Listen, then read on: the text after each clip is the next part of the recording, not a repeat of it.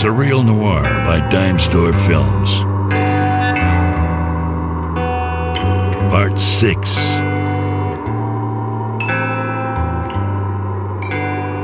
Guy sleepwalks through town, camouflaged by a school of junkies. High on the flame himself, he finally understands what's been captivating them. The land is stitched together like a quilt of misery, and the seams radiate with a neon glow. Guy delights in this new illuminated world. His companions march on with giddy grins and awestruck eyes. The procession ends at the preacher's chapel. The double doors flung open for all to wander in or be collected like a fly trap. They do not go down to hell at each moment is not because God. The preacher is in the middle of a sermon, his megaphone belching out the good word. The benches are peppered with a few folks gathered to worship as the migration of junkies arrive to fill in the gaps. Guy is the last one to stumble in. Great numbers that are now on earth, yea, doubtless with many that are now in this. Guy sits in the back of the chapel, studying the building's glowing fissures like blueprints. The preacher pauses and turns his attention to Guy. Ah, our visitor, once a conduit to deliver us a gift, has felt the Spirit run through him. Our traveler has seen the light. Do not be afraid, brother. Come forth. Join me. The preacher extends a hand to Guy. Hypnotized by all the theatrics, Guy stumbles slowly up the aisle. The preacher meets him halfway and pulls him along to the altar. Cradling Guy before him, the preacher continues. I will show you the road to becoming your brother's keeper. What ails you, my son? Guy is bewildered. His brain can't get his mouth to form any words. His eyes dance around the room, unable to focus. The preacher tenderly shifts Guy's head to one side and stares at the rotting wound on his cheek. Yes, you have seen pain. I can see it on the surface, but it goes deeper than that, does it not? Let me be your relief. Let me take your pain as my own. We all will share the load, brothers and sisters. With nimble fingers, the preacher unbuckles the leather straps holding his mouthpiece in place and slowly lowers it to the ground. Guy's eyes settle long enough to focus, catching glimmers of light emanating from the preacher's mouth. Even amongst the wild hallucinations of this drug, the preacher's glowing mouth stands out. He gently moves his mouth closer to Guy's wounded cheek, who recoils. The preacher comforts him like a fussy infant and moves in closer. Pressing his lips to the wound, he begins to suck. He pulls his head back and spits the rot out into a chalice, then repeats. The crowd is silent with wonder and horror. Some drop to their knees and start to mumble praise. Guy is powerless against the preacher's attempts to cleanse him. There's a rejuvenation that he can't deny, and he does his best to play the part of the faithful. As his eyes dart around the room, he notices the glowing veins of the foundation forming crude symbols. When the preacher has finished his ritual, he ushers Guy back to a bench to sit. Guy's head bobs and dips. Stay awake. Not now. There's something here. The junkies line up in the aisle as the preacher reverently extends his arms. Guy's head plunges once more, heavy with the day's revelations.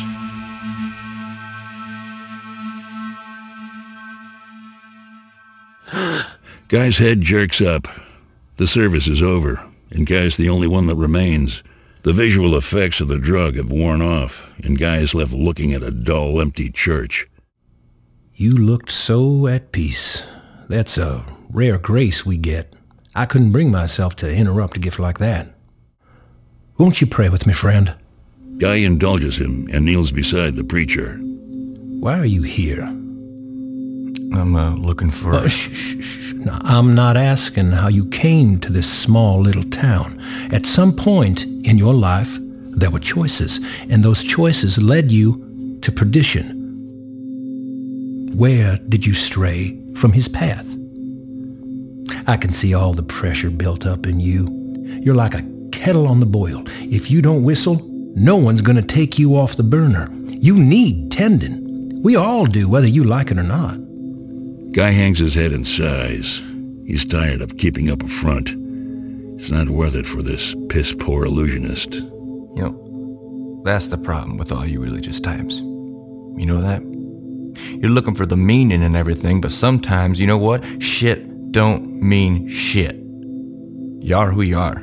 You do what you do. I mean, I can pinpoint what I did wrong, okay? And I repeated that again and again. And even when I told myself I wasn't going to do it anymore, I kept up the same shit. And now I'm here. Sounds to me like you gave in and gave up. I just gave up. I'm trying to make sense of it. I don't need redemption or judgment. I just need fucking rest. You say you don't need judgment, and this is not the place for it. I myself am right here alongside of you. I'm proof enough that he does not play favorites. You said yourself one's actions are one's own. Well, the same can be said of one's inaction. Well, then maybe you can settle something for me. See, the way I always understood it was as long as you believe, well, that was as good as being good, right? Believing led to forgiveness, rewarding afterlife, whatever. So, must have done something real bad to beat all that praying and believing and kneeling and running those little beads through your fingers. Is that right? Yes, I was flawed in life, born the way we all are. Pride was my vice. I was given the gift of faith and eloquence, and I used that gift to save others. But I began to believe that my success meant that I was entitled to what I felt I deserved, what I felt he wanted me to have, who he wanted me to have.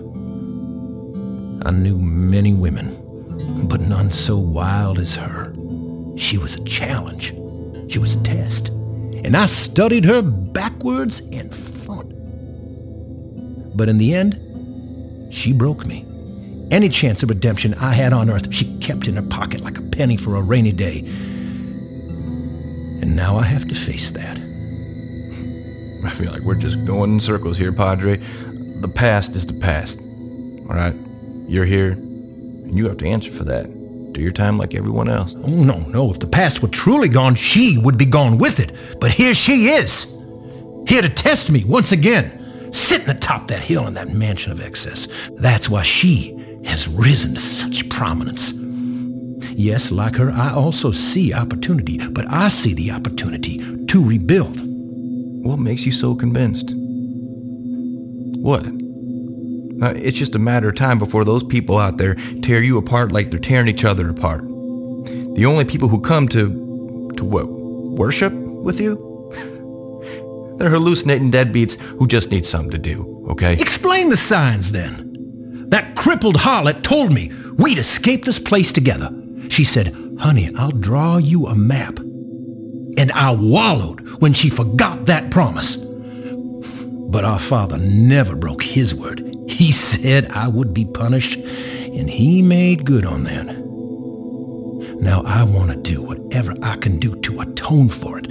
So I'm here to shepherd those that cannot find the path themselves. My words have helped some of these damned souls find a deliverance. Maybe one day he'll smile upon me again as he has smiled upon those I have guided. He has shown me I am on the right path. I would love to start you on that path if you are ready to embark. The preacher closes his eyes and prays to whatever God is listening all the way down here. Guy contemplates his story. This is the first time someone has intentionally shown him vulnerability. And this is the first time Guy has been given an opportunity to show mercy.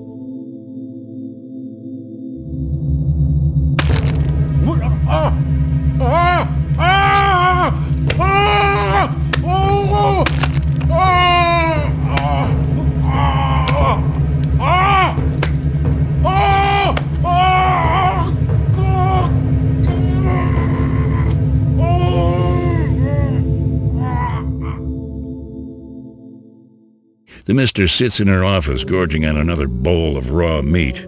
There's an unusual calm to her hive, which typically buzzes with Jeffries eager to please her, or addicts desperate for another match. Downstairs, a commotion grows, approaching her quarters. The door opens and a gang of Jeffries walk in. escorting Guy. They hoist him along under his arms, his wrists now bound. Whatever attempt he made to force his way in clearly hit a wall. They shove him in front of the mister's desk to await judgment. He can barely stand up straight. Oh, I was worried I had broken you, but it looks like you found your spark. I don't need a spark. I need a flame. Now, sweetie, you know the rules. Everything comes with a price tag, and no more good neighbor discounts neither. You want your next sniff? You better have something to offer. How about I spin you a tale? Had a little talk with a mutual friend of ours. No. There's nothing mutual about us. You only have what I allow you to take. Scraps. See, I took a knee with him over at the chapel, and he told me all about the two of you. All the shit you pulled up top when you got out. I do think fondly of those days. I hope there's no hard feelings. You know, a girl's gotta have her hobbies. I think he remembers a little differently. Oh boy, you know those religious types. They're always so dramatic. Down here ranting and raving like a fool. Pressing his palms together so tight, you think he was trying to hold on to something. Well, I ain't gonna disagree with you there. Son of a bitch doesn't even blame you for what you did. And see, I almost walked out of the room right there and then, but then I realized something. He had something of yours. Something valuable. Guy reaches into his pocket. The Jeffreys are ready to pounce, but a single glance from the mister calls them off. He pulls out a small satchel, displaying it with purpose.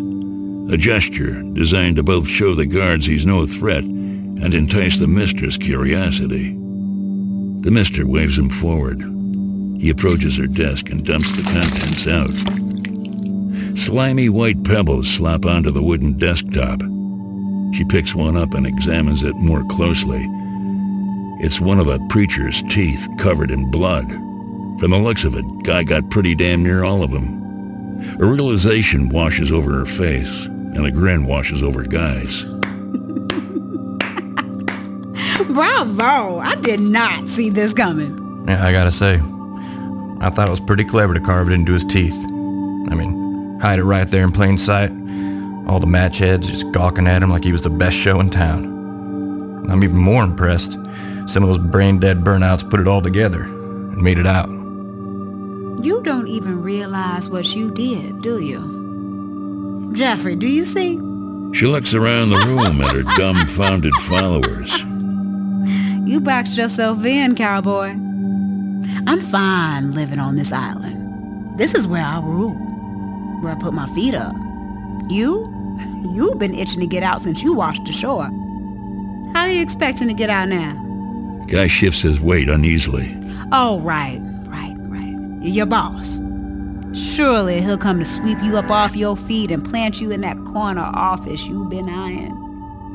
All it would take is just one call. One confirmation that you were worth a damn and could do your fucking job. Do anything without sitting on the sidelines and watching. So what's stopping you? Guy is a move behind. The mister tosses him a broken radio knob. He doesn't recognize it at first, but clarity comes like a shotgun blast as Jeffrey dumps the remaining parts of his dismantled radio onto the desk. Even though Guy's torn up the map and completed his mission, without his lifeline to the powers that be, there's no reward waiting. You cut off. Left adrift, and baby, the waters are getting choppy. You better think faster, Guy. I'm still one step ahead of you, and I can't even walk. Ain't that something? Honey, it's beautiful. Now, here's the part where I, yet again, tell you to run along. You're boring me, so on and so forth. I'm a little tired today, so forgive me for the brevity. Now, if you want to be of some use, you could clean up this mess you made on my desk. I'm offering you a job, sweetie. You be wise to take it. I'm running the best game in town. Guy stays silent, head hung, all out of moves. You tell me I got no choice. Well, see, now we're agreeing on something. Another Jeffrey comes into the room, rushing to the mister's side, and whispers something in her ear. She smiles. Seems we have some visitors from town. So, my little lamb, you got the length of a staircase to make your decision. If you accept my generous offer... She gestures to a side door in her office. There's your harbor. If you rather take your chances with the sharks, then stay where you are. You won't even have the time for a blindfold and a cigarette. Anger roars behind Guy's eyes. He moves to the side door and opens it, a large closet, and quietly closes the door behind him. The mister's door opens and Arnie Dunn walks in, fresh out of a pile of dirt with a throbbing lump on the back of his head, courtesy of Guy's shovel. He's flanked by Cowboy and Bert and Curtis, bringing up the rear. The Jeffries tense up, all ready to protect their queen. The townies exchange glances with him, ready for a throwdown if provoked. I'm guessing you have a pretty good reason for interrupting my day. Or at least I hope so. We ain't here to kick up dust, unless you start kicking first. Remind me which one you are? Arnold. But you can just think of us as concerned citizens. We need a favor. It's got to do with all of us. Go on. There's a stranger in town. I've been informed. He's been sniffing around, but now he took something that's ours and he roughed up a bunch of our boys. We're still pulling some from that wreckage, and we intend to make that right. What, you need me to referee your little boys' club? We need your eyes and ears. We need all these men you got on standby. Jeffrey? Oh no, I need Jeffrey. I couldn't possibly give him up. Well, not for nothing. That stranger's with the company, and it serves you just as good as it serves us to keep them in the dark about what we're all doing out here. Keep moving, boys. I thought you had something tasty to offer. Jeffrey, show them out. You need them Jeffries so much? How's this for enticing? You help us now, we consider that an act of friendship. You sit up here with all your men and just watch that shit-eating greenhorn get away? We're gonna take that as a slap in the face. And we gonna slap back. We're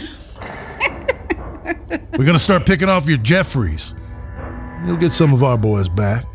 But when you got no one left to help you, to protect you, the odds will be on this side of the desk. Now you're just being disrespectful. So I encourage you to check your tone. Otherwise, I'm gonna plant you in the dirt out there. Yeah. We figured you'd say something like that. Just us 4 shit kickers standing here, right?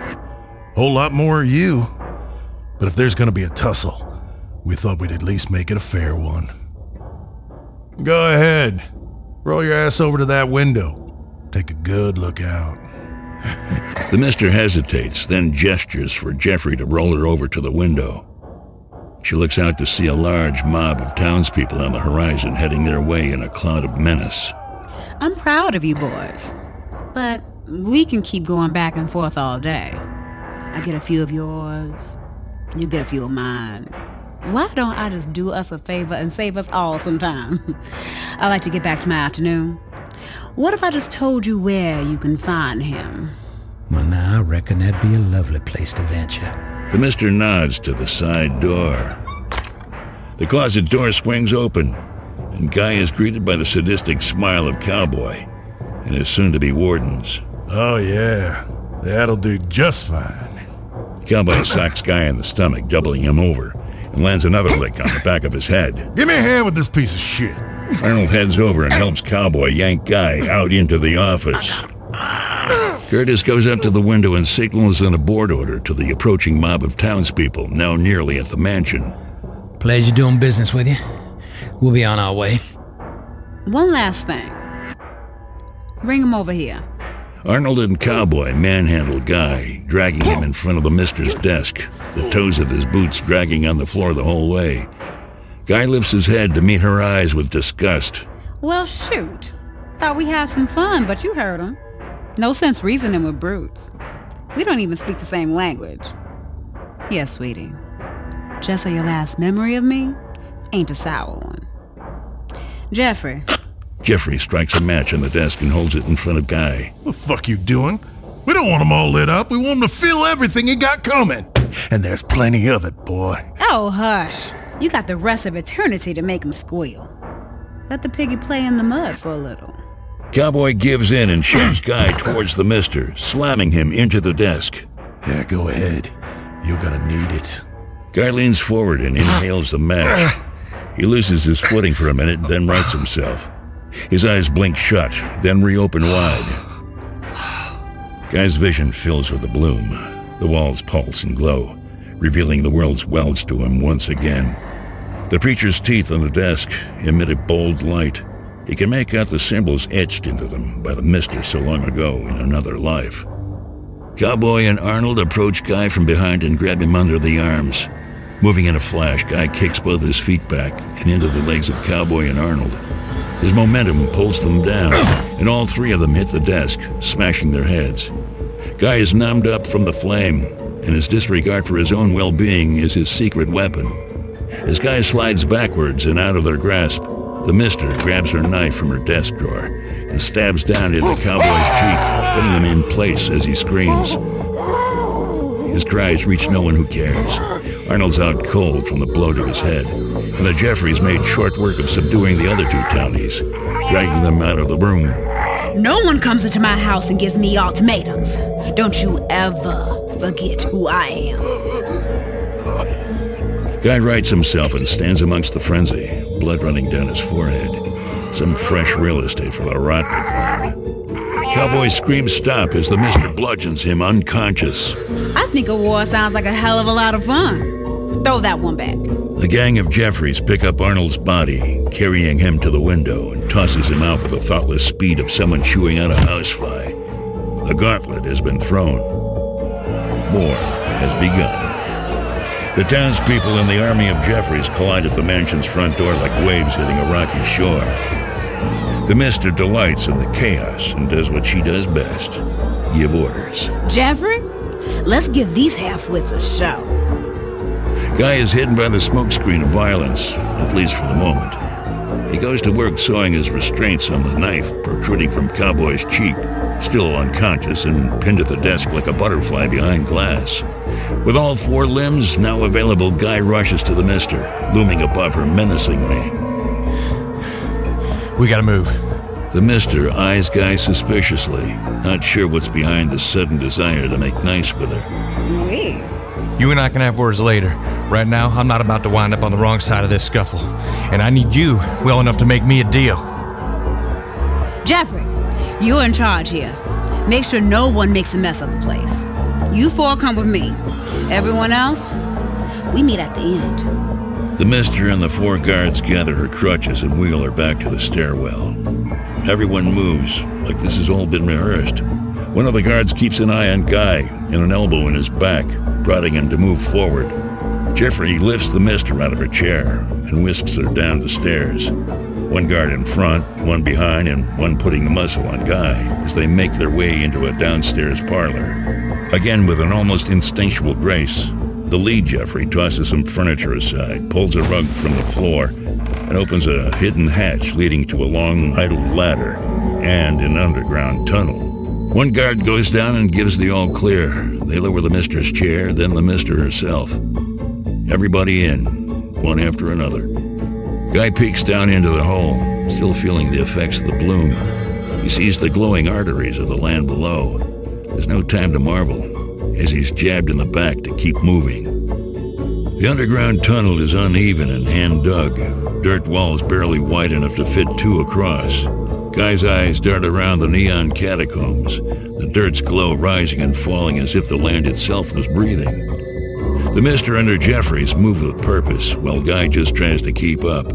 He desperately scans the walls, looking for something reminiscent of the symbols on the preacher's teeth, trying to piece together the fail-safe map the mister carved into them. Guy finds the first piece of the puzzle, a symbol making its presence known amidst the tangled glow.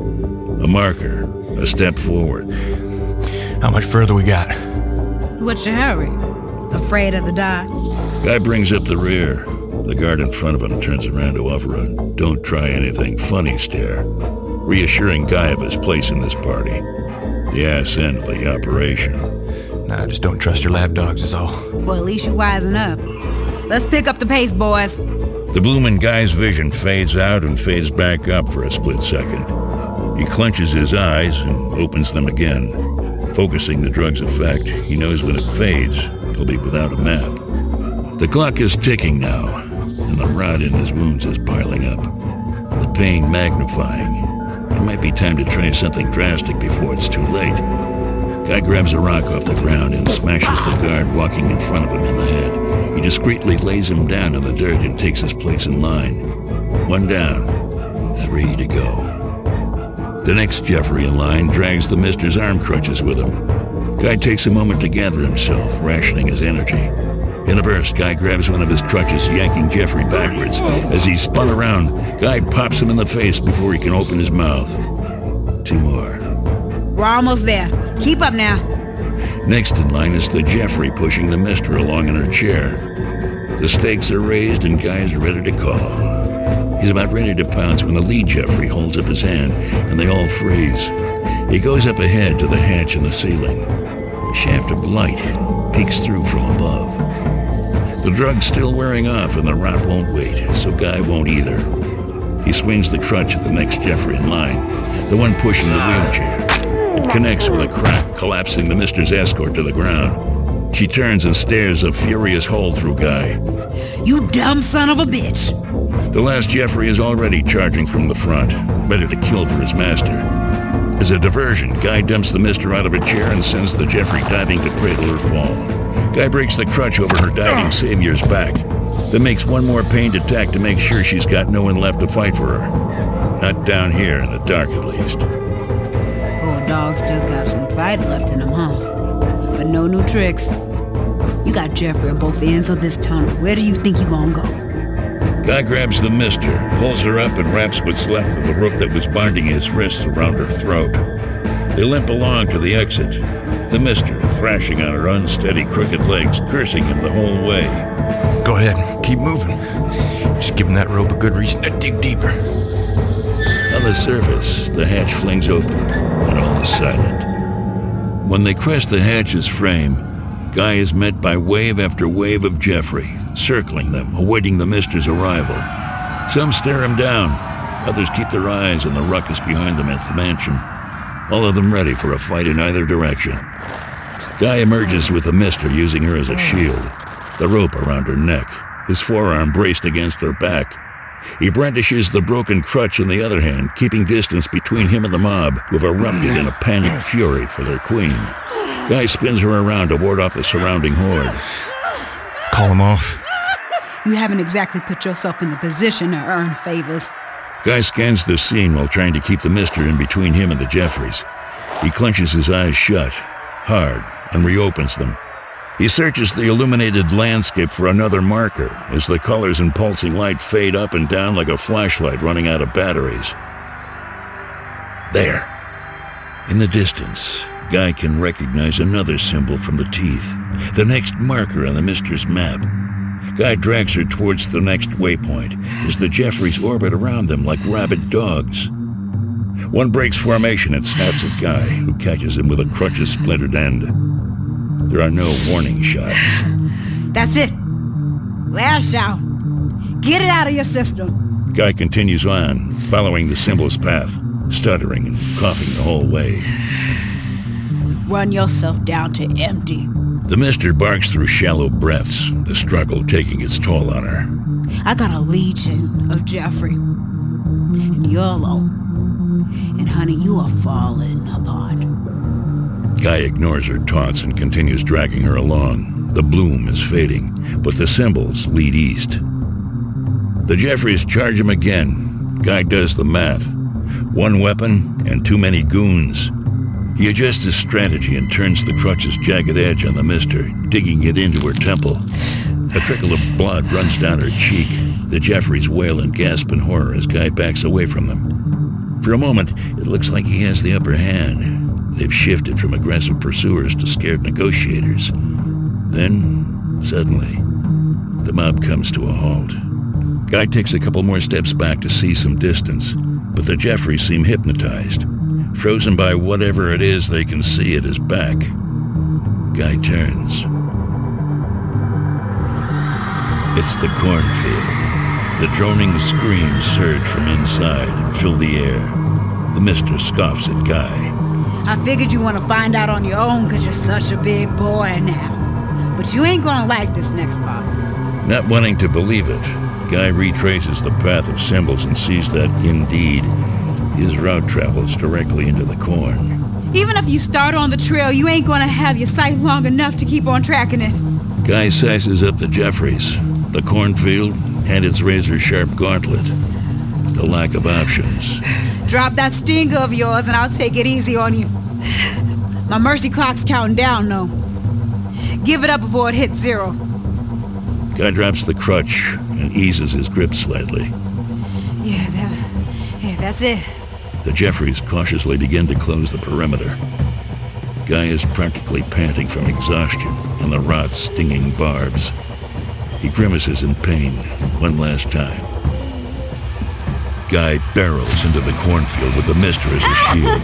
She screams as she pierces the veil, taking the first of many lashes from the razor-sharp leaves. The Jeffries cry out for their leader and plunge ahead like lemmings. The mister flails as they charge through the corn. Guy sticks to the map's path, which minimizes the carnage, but far from eliminates it. The path's not exactly cleared, but it's definitely not the thresher he saw the first time he entered the corn. Someone has carved out a very loose trail, one that was worn further by the junkies who managed to get this far and find their way out. The ones Guy was originally sent to pursue, those who put together the mister's puzzle. The flame's second sight, the map engraved on the preacher's tusks, and complete disregard for pain all converged along this broken road. Guy keeps his eyes on the symbols. He's still unsteady, though, struggling against the mister's writhing and his rapidly dissolving strength. She takes the brunt of the cornfield's punishment, but even the small amount Guy takes is too much. The Jeffries scream and struggle after them. Their ignorance to the hidden path makes their pursuit a much bloodier affair. Their numbers decreasing the deeper they get, some dropping to the ground in bundles of torn flesh. Thank God, damn it! I know you think you're headed out, but there's no reason to take me through. Guy ignores her and presses forward, keeping his eyes on what remains of his glowing guide. But as the drug's effects bleed out of his system, the symbols merely exist as an echo, barely there at all. Let me stay. Just let me stay. Let me serve my time. You want to tear yourself up, have at it. A consistent dynamic noise slowly rises. It's different than the drone. Guy pauses and tries to place this new sound. He notices the rot-covered bodies on the ground, as if they just appeared, despite having trudged through them this whole melee. They shriek, clawing at whatever they can, grabbing onto any loose limb that passes. Now that he's still, they begin to crawl up his legs, then the misters, like ants swarming some sweet melted mess. They're a snowball going downhill, gathering mass, rotting, festering mass. Guy stutter steps to let more of these decaying bundles of nerves and teeth cling on. Then the Jeffries, a growing pile of bodies he's now dragging along. He wants it. He welcomes it. He's collecting them. I barely made it out last time. You think you'll do better? Guy staggers like a boxer in his final rounds. The bloom dies and fades from his vision along with the glowing trail that leads to salvation. His eyes dart around in panic. There's no indication of which direction avoids the butchery. No more shortcuts, no worn path. Out of options, Guy follows the only lead he has. The indistinct noise that gave him pause earlier. It pulls him straight through the slaughterhouse of barbarous leaves. The rotting mass of mangled bodies holds steady, moving forward with him. The mister coughs, spitting a fine mist of blood into the air. Congratulations, boy. We're here. They smash through the edge of the cornfield, breaking the perimeter through sheer desperation. The cries of pain crescendo in a deafening roar, and then fall suddenly silent before the overwhelming presence of that sound he could not place. Rushing water. Guy finds himself on the narrow bank of a small river. It flows steady and easy, unaware of all the evil that lies just beyond. With barely enough strength to keep his eyes open, Guy gazes into the crystal blue water. The mister smiles a blood-soaked smile. For a moment, it's only them. But it's only a moment. Still entwined, the shredded bodies and torn-up Jeffries vibrate with agony. The rotting mass pushes forward out of the corn. They have nowhere else to go, like buffalo off a cliff. Guy does his best to bear their weight as they pile and crawl further onto him and the mister. She lifts her head to speak in a harsh whisper. When we get out, we'll all be right up there together. And I'm gonna make your life miserable. You'll beg to come back. To die. Guy's knees start to buckle. He's a dam ready to burst. We're not leaving. Guy lets his tired muscles collapse. He falls forward in an almost graceful descent, dragging the howling mass of bodies down with him. The whole lot of them is more wound than flesh. As their limbs touch the water, its purity begins to vanish. The abundance of rot seeps out from them and starts to infect the river, the hue shifting from a peaceful blue to a diseased tint that matches the rest of the landscape. The rot radiates through the water, blossoming outward. It takes over like black ink dropped onto a clean canvas, voiding whatever healing powers the water might have brought, or escape it may have granted. The bodies thrash, howl, and gasp as they slowly sink to the bottom. The mister wails and retches like a slug covered in salt. They'll all remain suspended there, trapped in time like victims of Vesuvius. Guy's face is still, unemotional, calm. The exit is finally closed off to the sinners of this place, including him. At the bottom of it all, he'll have eternity to think about what got him there. But for now, he's done good.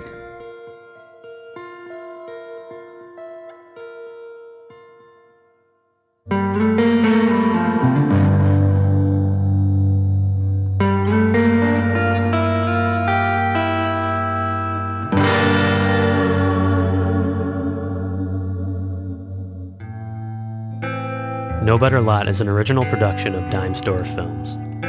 Written and directed by Christian Gradelli and Hunter Norris. Narrated by Stan Adams. Performed by Mike Schminke, Brittany Baker, John Mossman, Travis Delgado, Jim Solturos, Christopher Meister, Brian Noonan, Matt Young, Adria Dawn, Marshall Crawford, Anthony Dobrowolski, and Sam Beck. Original score by Abby Rajashekar and Matt Wenzel. Engineered by Brian Bachman. Dialogue and narration engineered by Nick Sherman. Recorded at Decade Music Studio in Chicago. Sound design and mix by Matt Wenzel. Script supervision by Jake Weissman. Casting by Sarah Clark. You can find us on the internet at NoBetterLot.com and DimeStoreFilms.com and on social media at DimeStoreFilms.